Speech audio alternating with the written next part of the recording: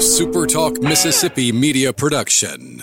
Hi, this is Dr. Andy Barlow with the Chiropractic Physician Center of Tupelo and author of the #1 best-selling book, The Code Breaker. Are you sick and tired of being sick and tired? Then call my office at 662-844-1414 and order my new book, The Code Breaker. Welcome into this Thursday edition of the Rebel Report. I'm Michael Borky. Thank you so much for making the podcast a part of your day. And yeah, it is a day late, I know. As you can probably hear, my biannual sinus infection has hit. I'll get one right around now every year, and I get one towards the end of the year, every single year. And before you ask, I know for sure that this is not coronavirus. Just one of those things. This seasonal stuff happens to me. I'm one of the unfortunate ones that gets this twice a year, every single year. It's kicked my butt. And yesterday, I was not feeling 100%. Could not record a podcast. I'm feeling better this morning.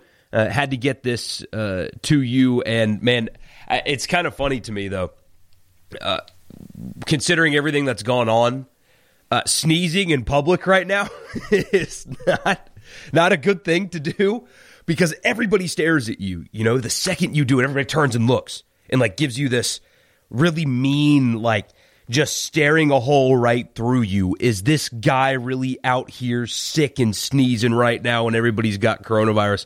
I got that yesterday. I literally had to put my hands up and say, it's okay. It's not what you think it is. I promise. So I'm all good. I feel like crap, but I'm ready to go on this Thursday, and it is really good to be with you. Follow me on Twitter if you like, at Michael Borky. And again, I appreciate you guys so much for listening. As football season gets closer, the numbers keep going up. I really do appreciate you guys hanging on. I know this podcast has had a turnover a couple of times now, and you guys are sticking around, and that is a great compliment. And so for that, I thank you. Football's back in Mississippi today. I'm thrilled about this. So I'm feeling well enough to hit the road today. The radio show, the one I do every afternoon, we are broadcasting live outside of the Rock in Hattiesburg. So college football in Mississippi starts today. Southern Miss, 2-touchdown favorite. I think you can get them at 13.5 over South Alabama. So I guess the Jags aren't supposed to be very good because Southern Miss had a handful of guys opt out over the last couple of weeks, but they still have Jack Abraham, and he's one of the best, if not the best, quarterback at the Group of 5 level. He's back. A lot of people expect big things from that Southern Miss offense, and they get started tonight. FBS football begins tonight. Central Arkansas, who, by the way, after they played Austin Peay on Saturday, they did not return to Conway. They actually, if I understand it correctly, stayed in Alabama, but they played a game on Saturday night, have been tested twice now as a team, not a single positive. So it can be done. They're playing at UAB tonight in the final season of Legion Field. I don't know what they're going to do after this year, but UAB is currently building a brand new stadium. It looks great. The renderings are awesome. And right next door, literally across a very small street from UAB Stadium, is the Birmingham Topgolf. I think that's so cool. Imagine tailgating at Topgolf and then walking across the street to go watch a football game. I think that's pretty sweet. So the final season for Legion Field is beginning tonight with Central Arkansas at UAB and then South Alabama and Southern Miss. It's a late game. I mean, I feel bad for the 7,000 or so fans that are able to go. For a Thursday night opening game of the season starting at 8 o'clock. That's going to be a late one, but hey, it is college football, and I'm certainly not going to complain. Speaking of college football, I've got a couple of Ole Miss topics to get to with you, but first, I do want to remind you that the podcast, as always, is brought to you by LB's just across from Kroger on University Avenue. College football, like I said, kicking off tonight. We got a handful of games this weekend. A sneaky good one with Arkansas State and Memphis coming up on Saturday night. So go by LB, see Greg, tell him we sent you, and get something for the grill this weekend. And don't forget to stop by and get one of their daily lunch specials. That's LB's just across from Kroger on University Avenue there in Oxford. So a lot of people have asked recently about the status of Sam Williams, and it sounds like we got a little bit of clarity on it yesterday. I was alerted to a report that Neil McCready made. A friend of mine sent me a screenshot of it and asked if it was true. And basically, here's what Neil said on his message board. He said, quote, "A source close to the situation tells me things with Sam Williams' potential return to the Ole Miss football team are trending in a good direction, but nothing is official yet. The source said there are still a lot of steps left before Williams could get back on the field." So that's from Neil McCready, and if he says it, I certainly believe it. And so after that was sent to me, I asked somebody that I think would know these kind of things, and they said something very similar. According to somebody that I talked to yesterday, the growing sentiment around Ole Miss football is that Sam Williams is going to be able to return to the football team at some point. They feel good about that situation. And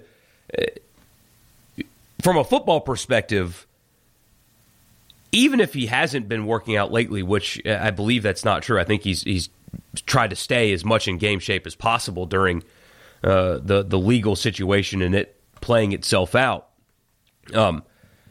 He is a win-loss difference. That's how impactful a guy like him is to any football team, but especially this one for Ole Miss. Ole Miss has a handful of toss-up games. And I think Sam Williams is the kind of guy that can make the difference between winning and losing one of those toss-up games. I really do. He's that good. He is a future NFL defensive end. And when you look at Ole Miss's schedule right now, Kentucky, even though they'll probably be a touchdown or more underdog, Kentucky, South Carolina, Mississippi State. I think Sam Williams might be the kind of guy that's a difference between a win and a loss against a South Carolina. I think he's really that good and that impactful. Can get to the quarterback, is actually really good on run defense, even though people call him a pass rushing specialist. I understand why, but he's just a solid all-around outside defensive end. I guess some people call him an outside linebacker. And I truly think that if he does return, that's the difference. That will be the difference between at least one win and one loss on the schedule. That's how impactful he can be on what most people think is an otherwise going to be a struggling defense. And that's okay. That's something that all of you should expect. Lane Kiffin's not going to be able to snap his fingers and have a top 25 defense, considering the schedule and the personnel that they're dealing with right now. That's why he had to go to Canada to get a couple of transfers, because there's just a lack of bodies on defense, let alone quality SEC depth, and they just simply don't have it. I'm going to play you some Kiffin audio coming up here in a little bit, and he'll tell you. I mean, it's not anything you guys don't know, but it is nice to hear a coach just be honest from time to time, and he says, hey, you guys, I mean, it's no secret, we're not the deepest team in the SEC. So, you shouldn't expect to have a great defense, but even with that being said, somebody like Sam Williams can be that kind of an impact. So getting him back, if the reports are true, if the sentiment around the program right now is accurate and he is able to return soon, that is a huge, huge, huge deal for Ole Miss and its potential to win a few games this year. I saw a report talking about bowl games, and that's kind of a far-fetched idea. If you've listened to this every day, you've heard me say multiple times that the goal is just to play 10 games and everything else is icing on top. Well, it sounds like there are some bowl games that are going to try to continue to put their game on, but right now there's too much inventory for the teams that are even playing at all. So if you took every Division I team that played this year and put them in a bowl game, you still would have leftover space.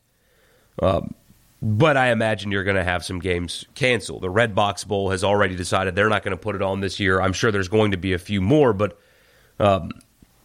I do expect at this point, with the way cases are going down and national trends and stuff like that, that there are going to be bowl games played at some point. So I think that would be a nice reward for an otherwise unprecedented and ridiculous season to go to some kind of a bowl game. And Sam Williams might be the guy that pushes you over the edge and those toss-up games that Ole Miss has on that schedule.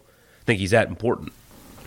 And we'll see where it goes. I don't know more than really that there's some growing optimism that he'll be able to return the team. I don't really know when. If, in fact, what he was charged with is not true, if it didn't happen at all, that's a real shame.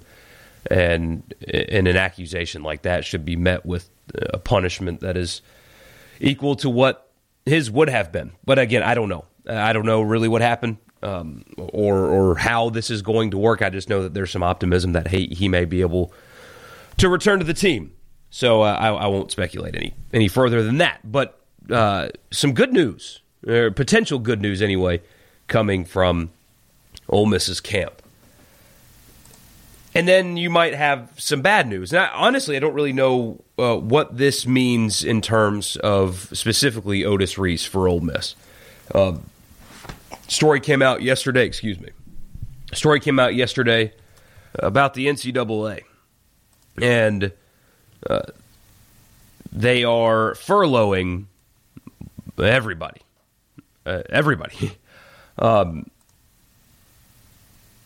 According to the AP, the NCAA will furlough its entire Indianapolis-based staff of about 600 employees for 3 to 8 weeks in a cost-saving measure, except for the executive team, who make millions. The furloughs will not affect people like Mark Emmert, who makes a gaudy salary to be grossly incompetent. My question is, what does this mean for somebody like Otis Reese? Otis Reese, who, as I understand it, is still awaiting to hear whether or not he will be eligible for this season. He transferred, I believe, back in January, if I remember correctly, definitely earlier than the guy who will now be the starting quarterback at Georgia, JT Daniels. Otis Reese transferred months ahead of Daniels. Daniels transferred in May and found out in June that he was immediately eligible. But Otis Reese transferred a long time ago and still has yet to find out. And my question is, and I haven't really been given a definitive answer, is what this means. If the entire staff at the NCAA, except for the executive team, because we needed another example of that organization's corruption, does this mean that nobody's going to be processing waiver requests?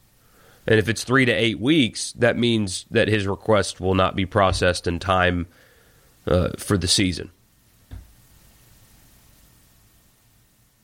And that would be just a shame. More than that, it's incompetence, but it's willful incompetence. And the fact that people, reporters even, still think that this organization somehow has the kids' best interest in heart and somehow should not be dissolved is truly mind-blowing. Because these furloughs are going to hang a kid's eligibility over his head until into the season. When this decision could have been made a long time ago. It's not like these waivers require months and months and months and months of consideration. This is a decision that I guess apparently if he would have been transferring to Georgia would have been made pretty quickly. But since he was transferring away from Georgia to somewhere else, the NCAA drags their feet, and now there's nobody in the building to process that waiver request. The fact that he doesn't know still right now is enough for me to think the organization needs to be dissolved or broken away from the Power Five. And we've been given example after example over the years of why that should already be done. But, I mean, this is just you guys already know this. I've talked about this before, so I guess I'm a broken record. But the fact that Otis Reese does not know and that Ole Miss does not know whether or not he will be eligible in a year that does not count, that the NCAA has out front said this year doesn't count. Everybody gets the eligibility back, and they're still denying waivers or not answering waivers is just truly mind-numbingly stupid. And the fact that university presidents, I know they're not sports-minded, but the fact that university presidents can sit back and let stuff like this happen to their students and their athletes constantly and do nothing about it is truly mind-blowing. Otis Reese should have an answer right now. Ole Miss should have an answer for him right now. And the fact that they don't, it's just so corrupt and wrong. But, hey, that's the NCAA for you. But now that they've gone on these furloughs, with the exception of the executive team, of course, people making millions for doing nothing, Otis Reese won't know. Unless somebody's still working or somebody else is processing waiver requests. When I read this article, when it's all of the Indianapolis-based staff, I imagine that the people that are processing these waiver requests are simply just not working. And if they haven't done his, I don't expect that we will know. And Ole Miss will know. I really don't. But I'm sure none of you guys are surprised by that. All right, turning the page. Here's the title of the podcast today. CBS does their annual, they call it expert picks, but Dennis Dodd is one of them, so I don't know how much of an expert you can call this collection of guys. But they do a most overrated team. They do a most underrated team. They do bold predictions, one of which is from the aforementioned where he says Mississippi State's KJ Costello will lead the SEC in passing. That is a bold prediction when he's going to throw significantly more passes than everybody else. No, bold would be like Kyle Trask or Bo Nix or something. KJ Costello, the guy that's going to throw 60 times a game, that's not bold at all. But they do that, and they do predicted order of finishes and stuff like that. I'll go through the other stuff quickly, and then we'll get to where Ole Miss is mentioned. On the most overrated teams, you have Texas A&M. That is Ben Kercheval. Georgia, according to Barrett Sallee, he thinks Georgia's the most overrated team, and I tend to agree with him, actually.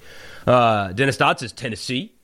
I think Tennessee's a 4-loss team, to tell you the truth. I don't see them getting all that much hype, though. Tom Fornelli says Auburn. Also, I don't see them getting all that much hype. And David Cobb says LSU. That's a pretty good selection there. Most underrated team. Chip Patterson says Auburn. We get Kentucky mentioned. Texas A&M. That's interesting because this is the year where most people think that Texas A&M is in a put up or shut up mode, that it's time for them to win right now. And then Ole Miss from Barrett Sallee. Here's what he says. First-year coach Lane Kiffin made his mark on the college football world as an offensive genius. That reputation will be further solidified this season when he puts fuel additive in an already potent Rebel attack. The trio of quarterback John Rice Plumlee, running back Jerry Neely, and wide receiver Elijah Moore is the most underrated three-headed monster in the nation. They finished 0-5 last season in games decided by one possession, 8 or fewer points. As long as the defense is decent, that kind of bad luck will not continue in 2020. The Rebels won't contend for the division title, but they're going to scare the daylights out of a lot of contenders. And that 0-5 record in one-possession games is a direct indictment on coaching. A direct indictment on coaching. See, and that's a good example of why I don't think Ole Miss is as far off as some people do. I've been warning you for a while that the record may not be good this season, and I don't think it will. But I also don't think they're as far off as some people do. It's just with COVID and a 10-game SEC schedule and stuff like that, I've been weary of predicting them to like have a 500 record like some people are. I think their personnel is a little bit closer than people give it credit for because they were so poorly coached over the last 3 years. Anyway. But this is just another example of the complete disconnect between national people and reality. And like I said on Monday's show, I mean, Plumlee could very well win the job. It's possible. Lane Kiffin may love him. I don't know. I mean, it's possible. The kid showed flashes of being a really good SEC quarterback last year. And if he does win the job, there will be no qualms at all from me, and there shouldn't be from anybody.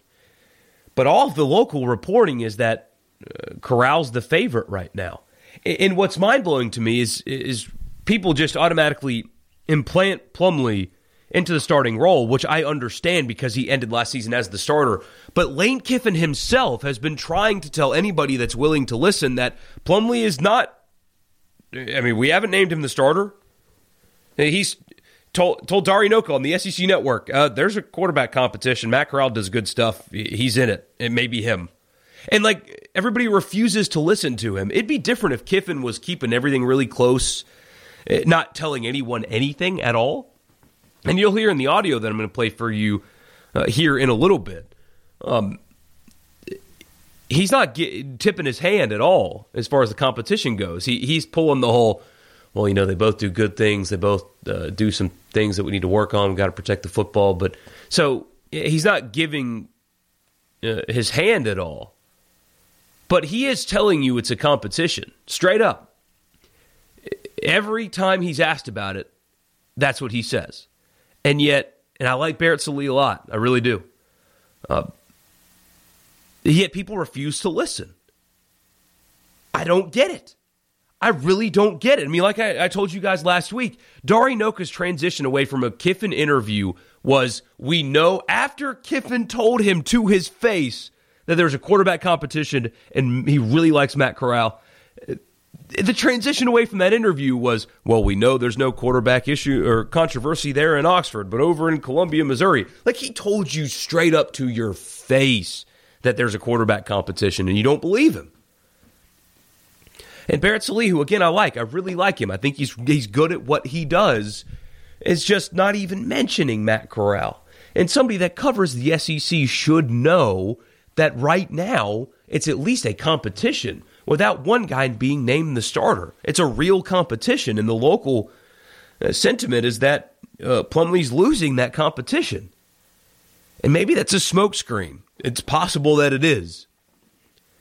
Maybe Plumlee wins the job. That'd be fine. That'd be great.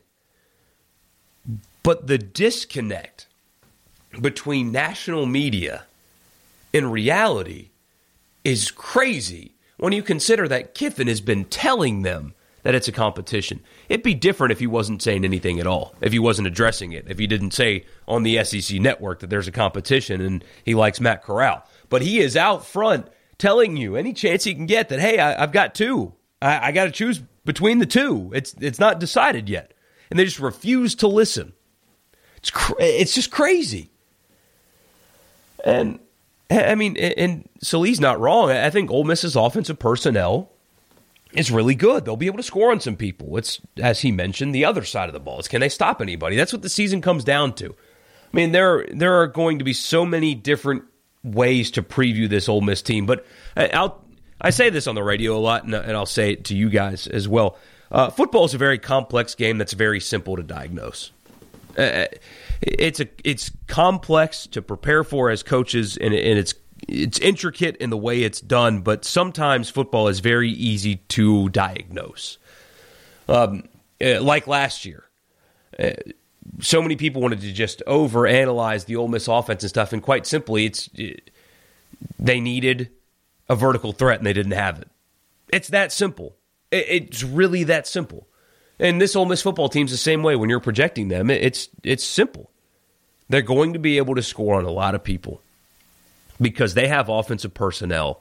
What was it, Lindy's, that I told you guys about a few weeks ago that said Ole Miss had the number 12 running back room in the SEC? I mean, that is so not true. That is so not true. Ole Miss's running back room is, I would say, you probably put it in the top 15, top 10 in the country. And yes, they're young. They're very young, but people will see. The running back room, they wouldn't trade with anybody, except for maybe Alabama. It's that good, and they believe in it that much. They've got an offensive line, while thin, they have a handful of NFL guys on it. At least they think they do. And a receiver core that was just hamstrung so bad last year with an offense that didn't use them. But they really believe in their offensive personnel, and you should too. I think they're going to be able to score on a lot of people. It's their wins and losses are going to come down to stopping people, getting to the quarterback, freeing up their linebackers, who should be better than Ole Miss has had in a while as far as the linebacking core. It was a position that was neglected for a long time, and now they've actually got some decent pieces there and a really young secondary, and we'll see what happens with Otis Reese. That's kind of what it's going to come down to. But, I mean, Kiffin's got all the pieces in the world to work with offensively. I think they're going to be able to score with almost anybody. It's just whether or not they can stop people. It's really that simple. And we won't know until they play Florida to see whether or not they're going to be capable of slowing defenses down or slowing offenses down. It's that simple. But this is just another example of the complete disconnect between national people and the reality of Ole Miss's quarterback situation. It's entirely different And I don't quite get it. But that's okay, because Lane Kiffin's the type of coach that has earned capital. And whichever decision he makes, I don't think it should be or can be questioned. I think he's earned that capital as an offensive play caller and what he's been able to do. So whoever wins the job, it's going to be criticized. Watch. If Matt Corral wins the job, how could you not play Plumlee? And you'll get that kind of stuff nationally, but everybody around here has been telling you for a long time that that's possible. But that decision will be criticized. But it shouldn't be, because somebody like Lane Kiffin deserves the benefit of the doubt when it comes to offensive personnel decisions. So we'll see. Speaking of Lane Kiffin, I'm going to play this for you. Here's some post-practice audio. He touches on a lot of stuff, including how COVID affected their preparation. He said the defensive back room has been hit pretty hard, and at one point he says their injury report looked like a phone book. So that's not good. He talks about that. Talks about his quarterbacks, testing protocols, and stuff like that. I still think, and you'll hear Kiffin's answer when asked about a player that comes into close contact with somebody that tests positive. The fact that you can't test out of quarantine is a misstep. And Kiffin says something about how they were going to be on some kind of a call this week to address that. I hope they're able to fix it, because the NFL has shown you that false positives are a thing. And if you're not going to let a player test out of quarantine, that's a big problem. If a guy comes into close contact with somebody that has it and a week later tests negative multiple times, he still can't play, that's really bad policy. And so maybe they're addressing that this week and they will fix it. So Kiffin talks a lot about that. Pretty insightful. He's really low-key in these kind of interviews. He's not a real high-energy guy, but you get a lot of information from him in this cut. So I tried my best to get rid of all the long pauses and stuff and the Zoom issues. So hopefully I got all of that out for you. But pretty insightful stuff here from Kiffin. So I'll play this for you right now. Here's Lane Kiffin met with the local media this week.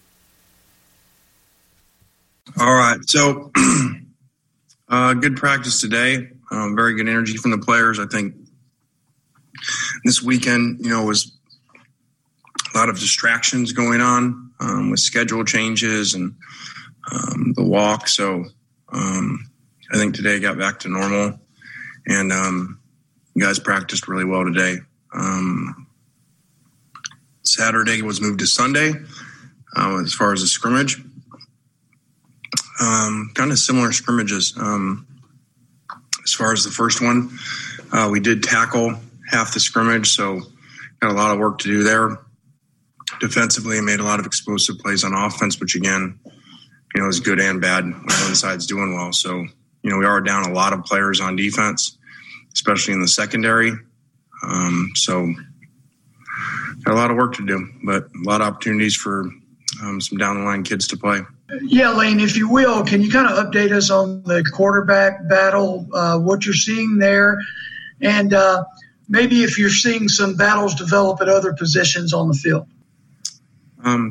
Yeah, the quarterbacks both made some big plays and did some really good things, which is a lot of the explosive plays we just discussed.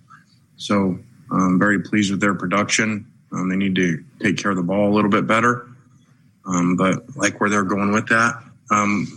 We've got competition all over the place being a first year. And then, it's like pick out of a hat every day. You don't know who's going to be there. I get texts in the morning, these 3 people failed, COVID tests, and here's some more in close contact. So I don't know. It's hard to even figure out who our first and second units are because it's changing so much. Yeah, along those lines, Lane, I know you don't want to give out details, but how is it the secondary of other have specific position groups been hit the hardest? Because that seems like the hardest thing to overcome is if there's multiple situations at one position. Yeah, I think as far as COVID, the DBs were hit the worst. And then injury-wise, the tight ends have. So, but again, you got people rotating all over the place, because, there are a couple guys back, But when they first come back, they're not back. So, we first were told 14 days, but then they're not back because once after the 14 days, then they got to go get more tests to make sure they're okay. And then they've got to be worked back in slowly. So, I mean, it's almost like if you get it, you're out for 3 weeks. So it's a long time. Is it harder to juggle? Some coaches have had years to build up depth, and they can have third teamers, fourth teamers, whatever. Is it harder to juggle than you could have anticipated? Yeah, I think it's for a couple of reasons. One, we're not the deepest program in the conference. I don't think that would shock anyone. But two, we got so little background with our guys. So, guy misses 2-3 weeks. We barely know them from a person to person standpoint, but then they don't know our plays. Then they're out. If you've been in a program, you're one of these other programs. You've had your seniors is their fourth year. You've had everybody for at least a year, except for your incoming guys. They already know your stuff. So, actually, for some programs where their rosters are really built up, they probably wouldn't admit it. It's probably a good thing because they're going to have less injuries because less guys practicing. So, they're older guys or stars that already know everything. They're going to actually be more rested up throughout the year. Lane, on your defensive backs, are there people right now, I guess not only defensive backs, but across the board, do you have people right now that you are concerned will miss the Florida game, or do you think most of these people you're talking about will be able to come back and receive some reps? No, I think the people that will miss the Florida game will be between now and then. I don't have the calendar, but isn't it like 24 days or something? So, if the people that will miss that are the guys that fail, the test next week and the week after that, or the week right before the game. Tell us about your offensive line competition, please, the play going on there. How close are you to having 7 to 8 that you feel good about and can trust in a rotation? Well, again, I'd say a week ago or so. So I think we've got 3 guys out in that group, that have been out for a while with it. I think 1 has it and 2 are close contact, if I recall. I can't keep them all straight. So, our medical report, like a dictionary. So I think there's 3 at that group, 1 that has it, 2 that are close contact. And so, and we've got another injury to a guy that would have been starting. So, again, we're just rotating around. But, if everybody was healthy, feel really good about where that group is going with the top guys. Yeah, Lane, with the COVID hit to the secondary and the injuries, is that kind of what prompted the move of Mark Britt to safety, and how does he look there? Yeah, that's the world we're in now. Like we talked about, if you don't have a lot of depth and now you have these issues, Mark Britt's true freshman, just got here and barely had any practices, was doing good on offense. And we got hit so bad in a 48-hour period that we brought him in, talked to him, and the next day he started at safety. So that's where you're at. It's pretty crazy. Coach, what do you think would have to happen as far as the COVID situation for the SEC to maybe postpone or cancel or forfeit a game? And I guess that obviously they haven't made that decision, but in your mind, how would you like to see that go? Well, I don't know. Have you guys seen, is there anything out there about how many scholarship players you have to have? You guys seen that? Okay, so I was told somewhere that, that there is going to be a rule, and I don't know if that's an SEC or NCAA rule. So, someone told me that, you got to have a set amount, or else then, the game will be postponed, each week. I think it's something like 54 scholarship players. You got to have 1 quarterback, 6 offensive linemen, and 3 defensive linemen. Now, I don't know if that's passed or was proposed, but operations gave me that. So that'll be interesting. Yeah, Lane, you mentioned in your opener about the distractions you guys faced over the weekend and everything. Do you feel like that's something that's going to be ongoing throughout the season? I'd just like to hear your thoughts on that. Well, I think that will be dictated more by what happens around the country. When something happens, that draws attention, to the issue, social injustice issues, I would think then you're going to see, reactions. So I definitely think it could be ongoing. On that note, and we've talked to our players about that, this is an issue going on around the country and that we're seeing and that, is bringing attention to it, but this is not a local issue.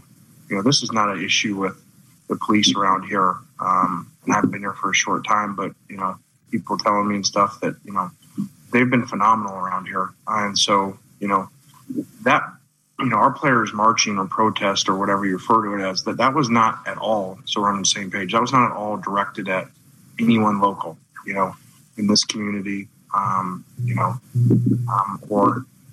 or anyone near here. So just make sure that we're on that same page. Sorry. That's okay. I guess I'll follow up on that. I was going to ask something different, but do you all plan to meet with local law enforcement anytime soon to discuss those issues? Yeah, we do. I believe that's happening this week, with players and local law enforcement. So, that should be really good. My question I was going to ask was COVID related. Have you been given any sort of, a blueprint? Like if a player tests positive on, I guess you guys are testing Sunday, Wednesday, Friday. If a player tests positive on Sunday, is he definitely out for Saturday? Is there something that has to happen between that Sunday and Saturday for him to play? And then if a player tests positive on that rapid test on Friday, and a lot of those have been proven not to be all that reliable, is there any recourse to double check that if the player has no symptoms and that kind of thing? Yeah, I do not know the rapid answer.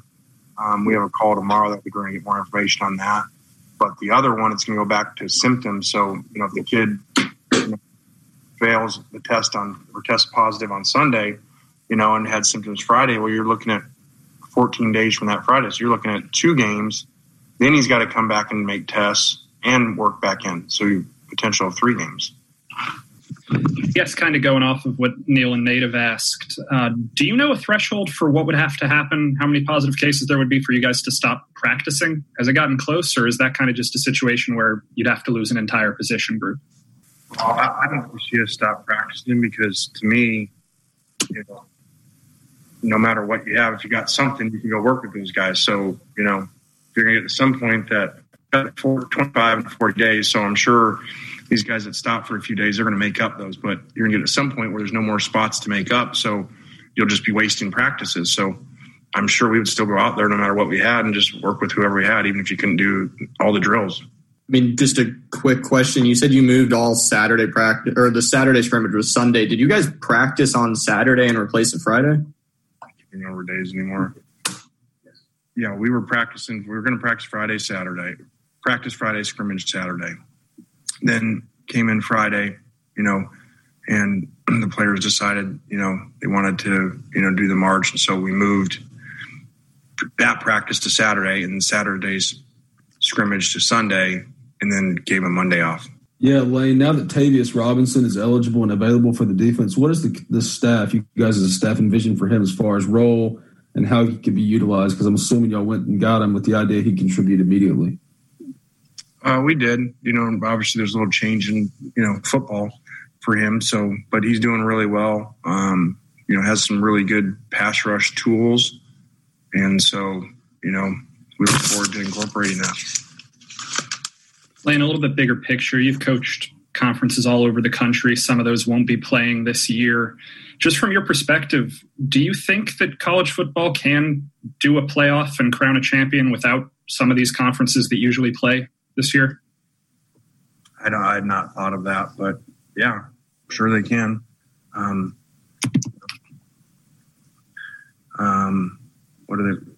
What's the joke? The 2 conferences that win the national championship are still playing, so I'm sure they'll be able to. Lane, how many scholarships do you have left over from the 2020 class, and when is the deadline to receive any more transfers? I don't like to really get into the exact numbers for a number of reasons, but the deadline usually is your add drop date, for your classes, for your school. When's the last day you can get someone in. So I I think it would be hard to add a player. It'd be hard to add a grad transfer right now. We're so far into camp and stuff. Usually this late, if you're adding, it's more of someone that's got a number of years to play, and usually they have to sit the first year. So you're getting them in the program, and then they're ready a year from now. All right, and that was Lane Kiffin earlier this week meeting with the local media there in Oxford. Even though they're still not in person, they're doing it via Zoom, and they will all year long. So a lot of information there talking about the march with his players and how they acknowledge that it's not a local problem, but they're still going to meet with local law enforcement. So I've seen a lot of people push back on these kind of marches and say, well, what's the end game? What do they want? Well, you can at least appreciate that they are willing to meet with local law enforcement to try to engage in a dialogue. I think that's pretty cool that the officers are willing to do that and that the players are willing to hear them out. I think that's cool. Also, the defensive backroom COVID thing is concerning. Season's still a few weeks away, so maybe they can get that under control, but just underscores what everybody's going to be dealing with this year. Does not tip his hand on the quarterback battle whatsoever, refuses to do it. And the transfer thing, the NCAA has really kind of screwed that up on purpose, by design. But I don't foresee them getting any graduate transfers unless there's one very last-minute surprise. So, really good stuff there from Lane. I've got to hang it up. I'm still just not feeling well. I got to get myself right before I get down to Hattiesburg today. Sinus infection, man, just kicking my butt. So thank you for tuning in and making the podcast a part of your day. I really, really, really appreciate you guys. Go by LB's, see Greg, tell him we sent you. Follow me on Twitter at Michael Borky. Don't forget to subscribe to the podcast. Hit that subscribe button, rate and review it. And I will talk to you again tomorrow morning. I'll be back with a new episode tomorrow morning. So until then, have a great rest of your day. Enjoy the football tonight. Mississippi college football is back with Southern Miss. Enjoy that, and I'll talk to you again tomorrow. A SuperTalk Mississippi media production.